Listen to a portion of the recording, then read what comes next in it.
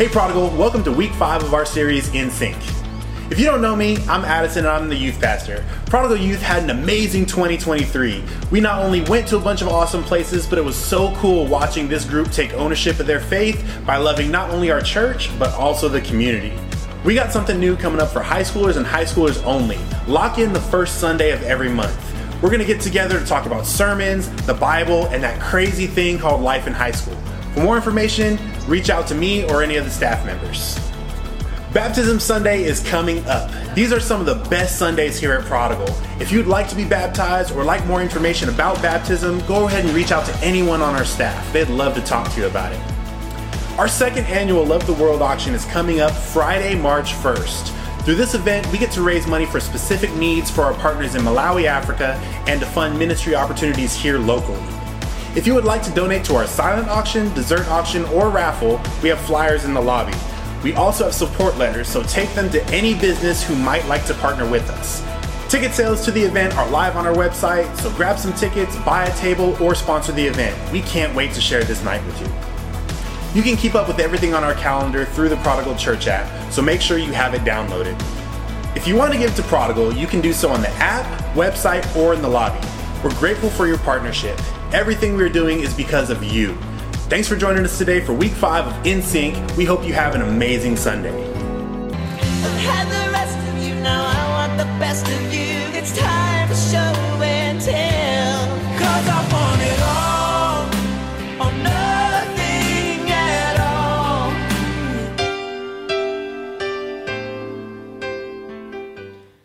Many of you know that I was a youth pastor for 11 years, and those were some fun times. And we did some crazy things to reach out to the youth, to connect to the youth in our city. And we actually have a clip of an old boy band video that we used to reach out to the youth, I think like 16 years ago. Check it out. Where was my head? Where was my heart? Now I cry alone in the dark. I lie awake, I drive myself crazy, thinking of you. Made a mistake when I let you go, baby. I drive myself crazy, wanting you the way that I do. Oh, baby, bye, bye, bye. Bye, bye. Don't wanna be a fool for you. Just another player in your game for two. You may hate me, but it ain't no lie. Baby, bye, bye, bye. Wow. That was a long time ago. We made that video in our youth ministry to promote some kind of a sermon series about dating, I think. And boy bands, they were really popular back then. Paul says that I became all things to all people that I might save some. And so we became a boy band to save teenagers. We were going to do whatever it takes. I love that Sarah made a special guest appearance in that video. And the dude with like the fan and the hose, okay, he's a pharmacist now. That guy is now filling your prescriptions at the neighborhood Walgreens. We have started out this year trying to be in sync with God's Spirit. And we've done this by looking at the scriptures and glancing at boy bands. It's been a fun sermon series, and our theme verse is Galatians 5:24-26. Perhaps you haven't memorized. Those who belong to Christ Jesus have crucified the flesh with its passions and desires, and since we live by the Spirit, let us keep in step with the Spirit. Let us not become conceited, provoking, and envying each other. This morning, for the finale of our In Sync sermon series, we'll explore love over law. Each year, the Michigan Lawsuit Abuse Watch sponsors a wacky warning label contest.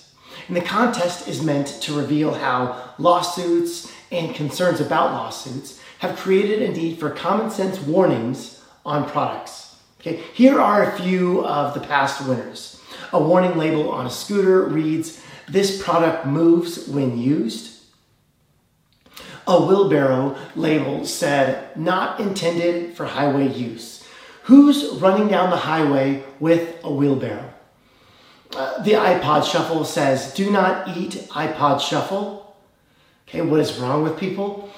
A Chipotle semi-truck warns us, drivers do not carry burritos. Okay, I think that they're just kind of kidding with us. And then finally, there is a warning on a paper coffee cups that says, avoid pouring on crotch area. Okay, now these are ridiculous, and all of these lawsuits and warning labels to avoid lawsuits, all of these rules of what to do and what not to do, it's crazy. And I think that many times in the church, we focus in on the rules. Do this, don't do that. That's okay, but if you do that, that's definitely not okay. But rules is never the best place to start. Focusing on rules may produce the right behavior, but it doesn't produce or transform us into the image of Christ. There are 613 commandments in the Old Testament scriptures. And when Paul or another New Testament author refers to the law, this is what he's referring to. He's referring to 613 commandments, rules in their Bible. Okay, they're found in the first 5 books of the Old Testament. They were the code of conduct. They were the rules to be obeyed. And in the time of Jesus, the law and the letter of the law had become primary for the Jewish people. But something new begins in Jesus. Look at Romans 7. For when we were in the realm of flesh, the sinful passions aroused by the law were at work in us, so that we bore the fruit for death. But now, by dying to what once bound us, we have been released from the law, so that we serve in the new way of the Spirit and not in the old way of the written code. Sinful passions aroused by the law. That's what law-based living leads to. And in the same passage, Paul talks about how being told not to covet, which is the final of the 10 Commandments, simply made him want to covet all the more. Now, there are some more examples, more modern days, of how law-based living fails to inspire the best in us. Like when you're standing in an elevator and you notice a sign on the wall that says, wet paint, do not touch. What do you immediately want to do? Touch it. When daycare centers begin to levy fines on parents for being late to pick up their kids, the share of parents who were late increased. When an 18-month-old toddler sees an adult drop something, they will move to pick it up and then hand it back within a few seconds. If you repeat the experiment, but you reward the baby, their tendency toward spontaneous kindness will decrease. The Boston Fire Department had a long-standing policy of unlimited sick days that firefighters took on the honor system. When the department imposed a limit on sick days per year, after which they were docked pay, guess what happened the following year? You're catching the pattern. The number of firefighters who called in sick for holidays like Christmas increased tenfold. All of these are examples that highlight one thing: do's and don'ts, musts and mustn'ts, with the accompanying rewards and punishments, don't make us want to behave better. It seems that the way of law diminishes our moral motivation to a contractual agreement with systems rather than to elevate us to attentiveness to people. Take driving, for example. If the posted speed limit is 55 miles per hour, you can get away with going 57, right? Not that big of a deal. That is law-based living, rule-based. But if I am other-centered instead of self-centered, when I'm focused in on my children in my car and the safety of my neighbors, my driving mind isn't focused on how fast I could go, but rather how fast I should go. What is safest, not what is fastest. Love gets you thinking in ways that law never can. And the new covenant lifts the law, creating space for love to lead. You know that we're talking about more than changes in our driving patterns. In the first century Israel, lifting the law meant the undoing of religion. And that kind of teaching could get a guy killed. And it does. We see in Jesus over and over again, love over law. He heals on the Sabbath, clear violation of the law. He works on the Sabbath. He calls himself Lord of the Sabbath. The Sabbath is one of the 10 commandments, and Jesus breaks it repeatedly. And Jesus again and again breaks the rules in the name of love. As a parent, I try really hard to get my kids to obey the rules. My daughter Ivy, she's in kindergarten, and she's just now learning how to read. And I'm picturing a day when Ivy starts reading the Gospels or learning the stories of Jesus in church, and she'll ask me, Dad, why is Jesus the hero of the story? And he's the one who's always breaking all the rules and getting into trouble. Now I've got to find a way to explain to her that love must overcome law. And so I'm looking forward to giving her this example. All right, baby girl, suppose you get a wonderful new dress for an upcoming wedding. And because you liked it so much, you asked me if you could wear it to school one day. And so the next day, you put it on. And I said, okay, you can wear it. You can wear it. But only if you follow this one simple rule. You must not get your dress dirty. That would mean that you would have to, sit out from playing any sports at recess. And you would have to be extra careful in class. Would that be a fair rule? And she would say, yes, Dad.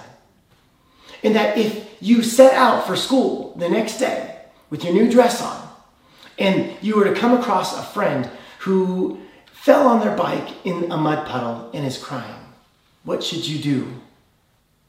Well, I should help her, I hope my daughter will say. And I would say, yeah, Dad is happy to hear that answer, and I completely agree. But let me remind you that in all likelihood, you would get your dress completely dirty.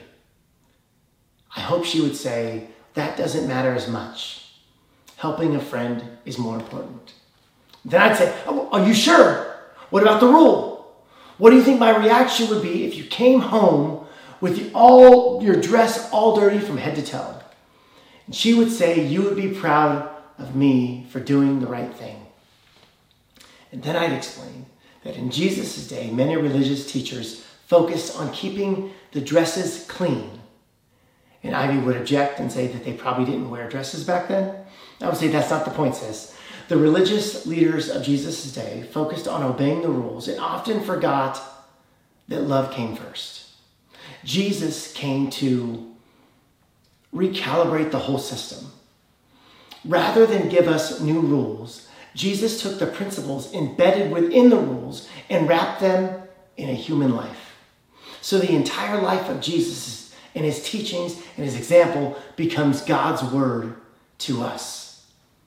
So why were we given the law if it just made us worse? Made us have more law abiding, but less love abiding. Galatians 3. Why then was the law given at all? It was added because of transgressions until the seed to whom the promise referred had come. Verse 22. But Scripture has locked up everything under the control of sin, so that what was promised, being given through faith in Jesus Christ, might be given to those who believe. Before the coming of this faith, we were held in custody under the law, locked up until the faith that was to come would be revealed. So the law was our guardian until Christ came, that we might be justified by faith.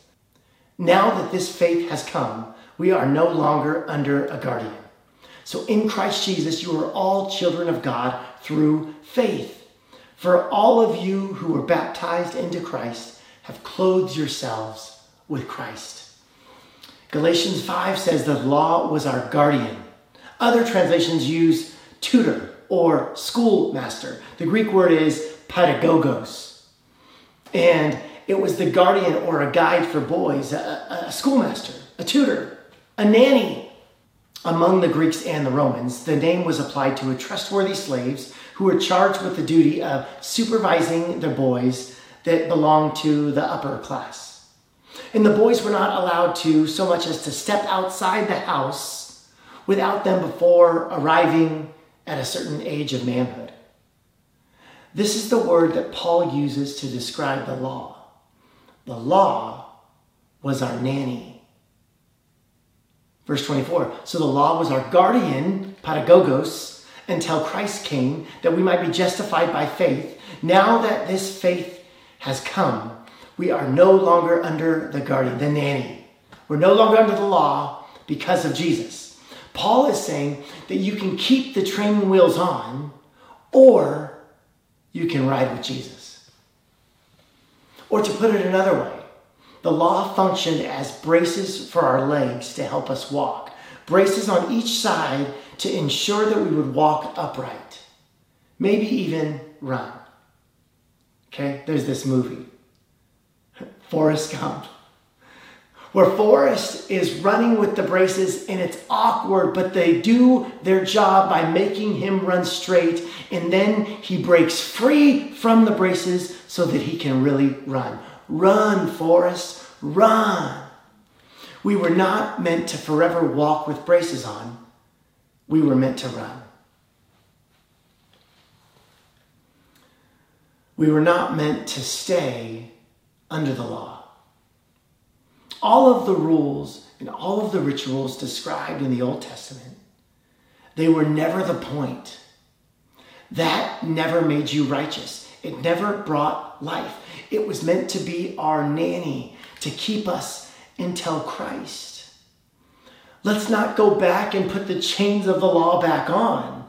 There's freedom in Christ. There's a difference between keeping us alive and giving life. The law kept Israel alive, but Jesus gives life. So do we just throw the law out altogether? No. We learn the law, the 613 commandments, so that we can follow Jesus better. Galatians 5. For the entire law is fulfilled in keeping this one command: love your neighbor as yourself. And where does that commandment originate? Well, in the law. Right smack dab in the middle of the law is the heart of God for love, not rules. Because with Jesus, it's love that rules, not rules.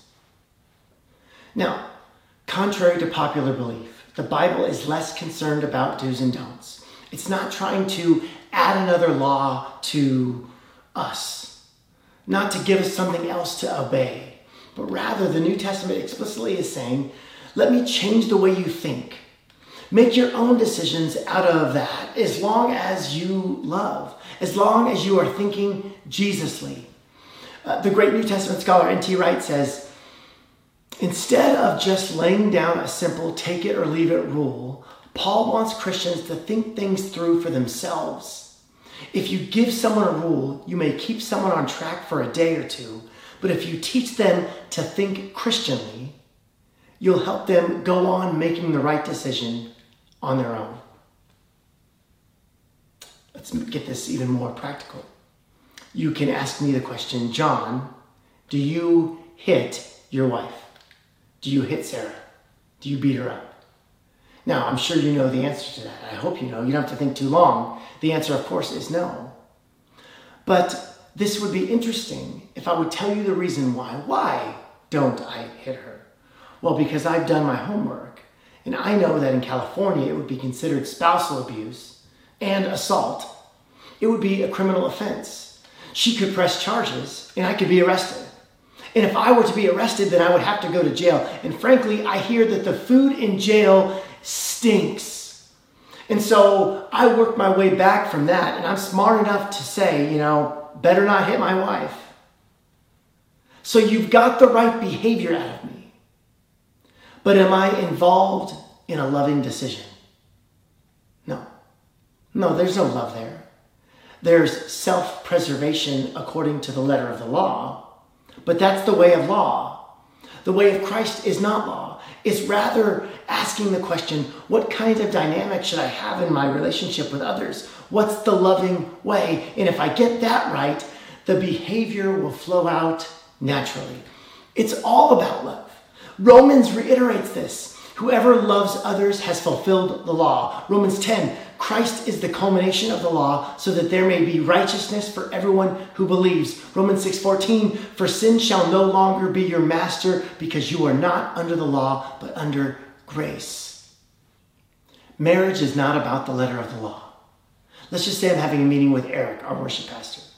And Eric and I are talking about fantasy football and fatherhood and everything. And I look at my watch and say, where's the time gone?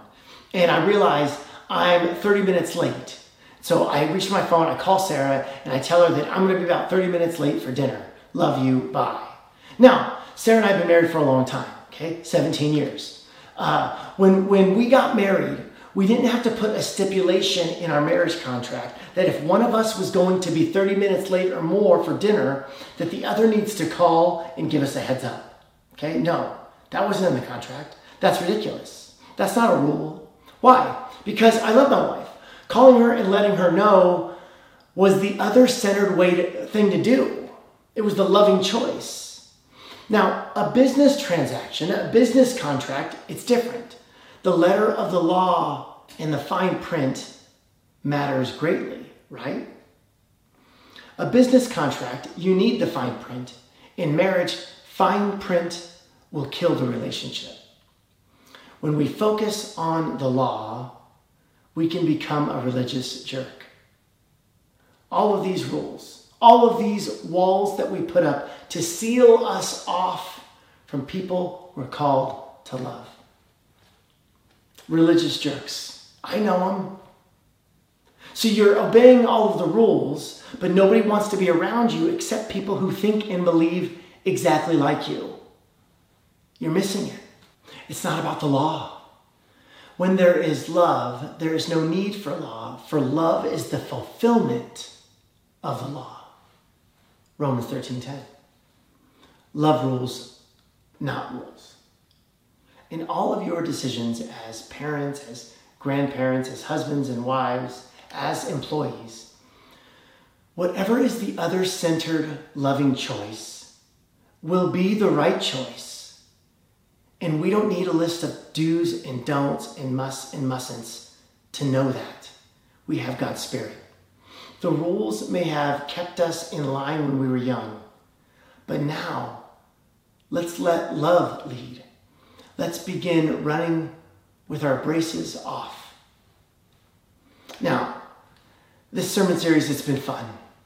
And we've mentioned quite a few boy bands. But I just discovered a new boy band, and honestly, they might be my favorite boy band of all time. Okay, you've heard of One Direction, but have you heard of One Way? Yeah, this is our very own Paul Haugen and Micah Foster, and a boy band from maybe 20 years ago. Okay, Micah Sideburns Foster and Paul Tough Guy Haugen.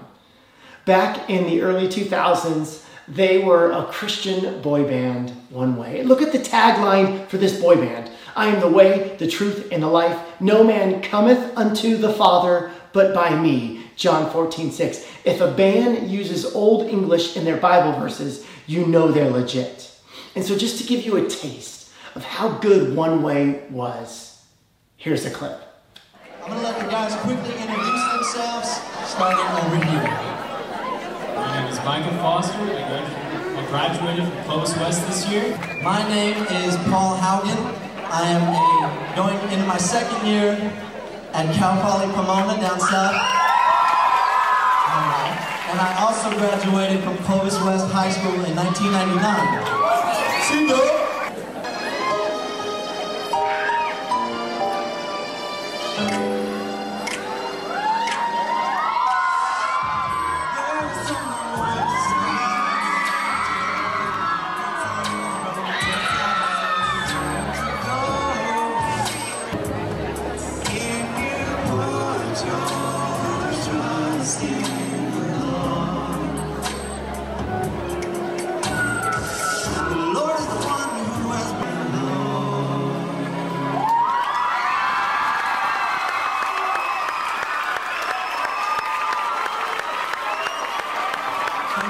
Now, Paul and Micah are both incredible leaders in our church. They're also amazing dads and husbands. Okay, John, so what's your point of showing us the boy band One Way? I don't have one. I just saw that picture and I had to tell you about it. It's so good. There is an ancient fable about a young Chinese boy who wanted to learn about jade, and he went to study with a famous, talented, old teacher. The gentleman put a piece of jade in the youth's hands, told him to hold it tight. Then he began to talk about philosophy, men, women, the sun, and almost everything under it. And after 1 hour, he took the stone out of the boy's hands and sent him home. This very procedure was repeated for weeks. The boy became frustrated. When would he be taught about jade? He was just holding it. He was too polite, though, to interrupt the venerable and respected master. Then one day, the old man put a stone into the hands of the boy, and the boy cried out instantly, "That's not jade." We must hold Jesus and let him hold us. Staying close to Jesus keeps us from life-draining religious living. That is how we keep in sync with God's Spirit. The Spirit is always pointing us to Jesus. It's not about the rules. It's not about the laws. It's not about who's in and who's out. It has been and always will be about love. When God wanted to speak definitively to the human race, he did not dictate a book. Instead, he sent Jesus. And Jesus didn't write a book. He loved, he preached, he healed, he suffered, he died, and he rose from the grave. Let us read together out loud the theme verse of this series. If you're watching online, read it out loud with me. Since we live by the Spirit, let us keep in step with the Spirit. May it be so. God, we thank you for your grace. We thank you that love triumphs over law. And God, for those of us who are stuck in religious living, in law-based living, Spirit, point us to Jesus, who breaks the law in the name of love.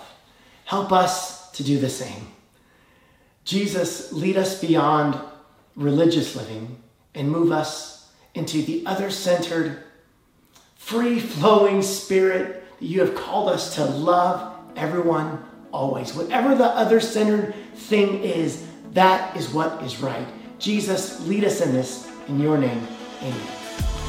We want to thank you so much for joining us online at Prodigal Church Fresno. Next week is Super Sunday. We've got a super fun service planned, and we're going to have a taco truck and a salsa competition, a football-themed service, and it should be a great game next week between the Kansas City Chiefs and the San Francisco 49ers. We hope to see you in person next week for our Sunday Fun Day, our Super Sunday event. It's going to be incredible. Grace and peace.